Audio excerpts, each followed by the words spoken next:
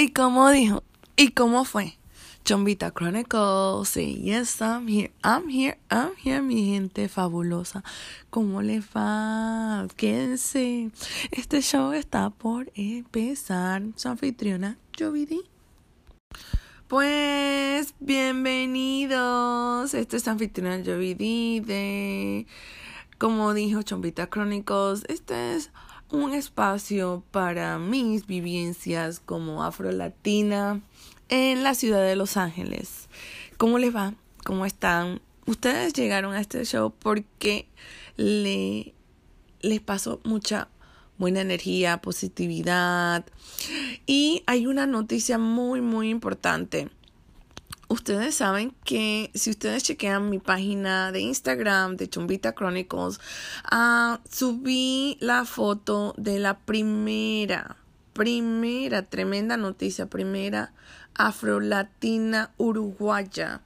Su nombre es Gloria Rodríguez Santo. Se ha convertido en la primera latina negra uruguaya elegida en el Senado de Uruguay este mes, valga la redundancia, fue elegida. Qué increíble. Ay, mi gente, estamos por todos lados esparcidos. Me quería compartir esa noticia. Otra noticia más. Ilia Calderón. Bueno, yo voy a hablar de todas las buenas noticias que han emprendido las afrolatinas en este espacio. Regresamos después de esta pausa. Entonces estamos de vuelta, regreso. Este es su anfitriona Jovidi en mi espacio de Chombita Chronicles. Y como dijo, y cómo fue Chombita Chronicles. Sí, yes, I'm here. Como ya he dicho, Ilia Calderón sacó un libro. Sí, señores, señoras de todos del mundo. Sacó un libro narrativo sobre su experiencia y vivencia como afrolatina colombiana. Pues sí, hace rato me imagino que obviamente ya finalmente tomó la palabra de decir algo, ya que a través de estas redes sociales ha abierto un espacio para nosotros, los latinos de descendencia afrodescendiente. Vamos a decir eso de nuevo. Los latinos con raíces afrodescendientes. Ella lleva una carrera súper rica y parece que yo siento que hasta ahora ella tuvo la oportunidad de decir, ok, yo creo que ya ahora es el momento para mí hablar de qué es lo que yo viví, atravesé para llegar donde estoy, en ser la primera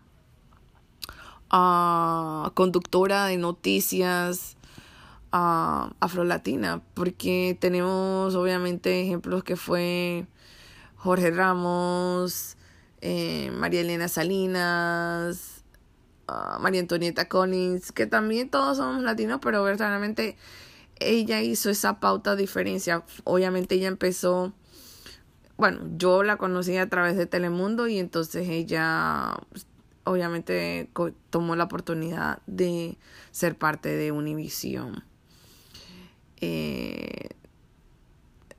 A mí me enaltece verdaderamente ver, no solo para mí, sino cuando yo me acuerdo que yo estaba chiquita, yo veía televisión y uno buscaba imágenes.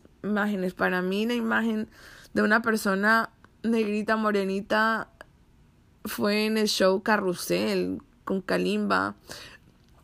Eran los niños, pero al ver una niña, usualmente, tú sabes cómo son los personajes, especialmente en las novelas mexicanas. Crecí con el Chavo del Ocho, Chespirito. Yo creo que donde me causó más impacto, creo que cuando yo vi las novelas brasileñas o brasileras, que ahí fue donde dije, wow, algo diferente. Y si ustedes se acuerdan de la novela Chica da Silva, eso fue, aunque ella tuvo que obviamente hizo una novela de época, pero obviamente da a entender el hecho de identificarse, de ver a alguien que se mira como yo, que se ve como yo y que está haciendo las cosas que te inspira. Eso me parece. Y voy a poner, cuando hablo de todas estas personalidades que están incursionando, haciendo una diferencia en este mundo, tengo un link en el podcast para que ustedes vayan a la página directamente. Y bueno, yo puedo hablar de lo que está pasando, cómo lo estamos manejando en el próximo break. Nos vemos en la próxima pausa.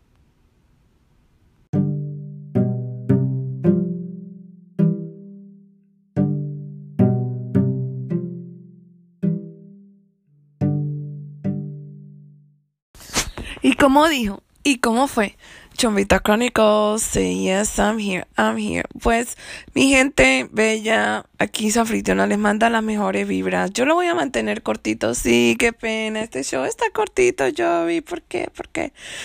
Porque solo quería darle buenas noticias de lo que estamos logrando, realizándonos como afrolatinas, afrolatinos.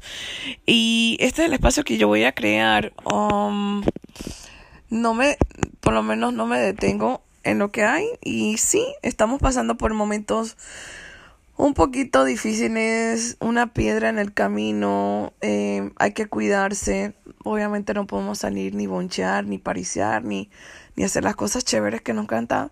Es un buen momento también para reflexionar, para contactarse con sus familiares, amistades, gente en la cual no te puedo comunicar. Ahora tenemos FaceTime, tenemos Google Hangout. Bueno, ya Google Hangout se decidió. Tenemos WhatsApp. Muchos de nosotros los latinos usamos WhatsApp. Y para conectar y decir cosas buenas, positivas. Y primero Dios. Eso es todo lo que voy a decir. Primero Dios. Usar guantes, lavarse las manos, lavarse las uñas. Cuidar a tus abuelitos, abuelitas, que obviamente son los que están en una situación más delicada. Y nada, mi gente bella. Cuídense, fabulosa. Los quiero y nos vemos en el próximo episodio. Chao, chao.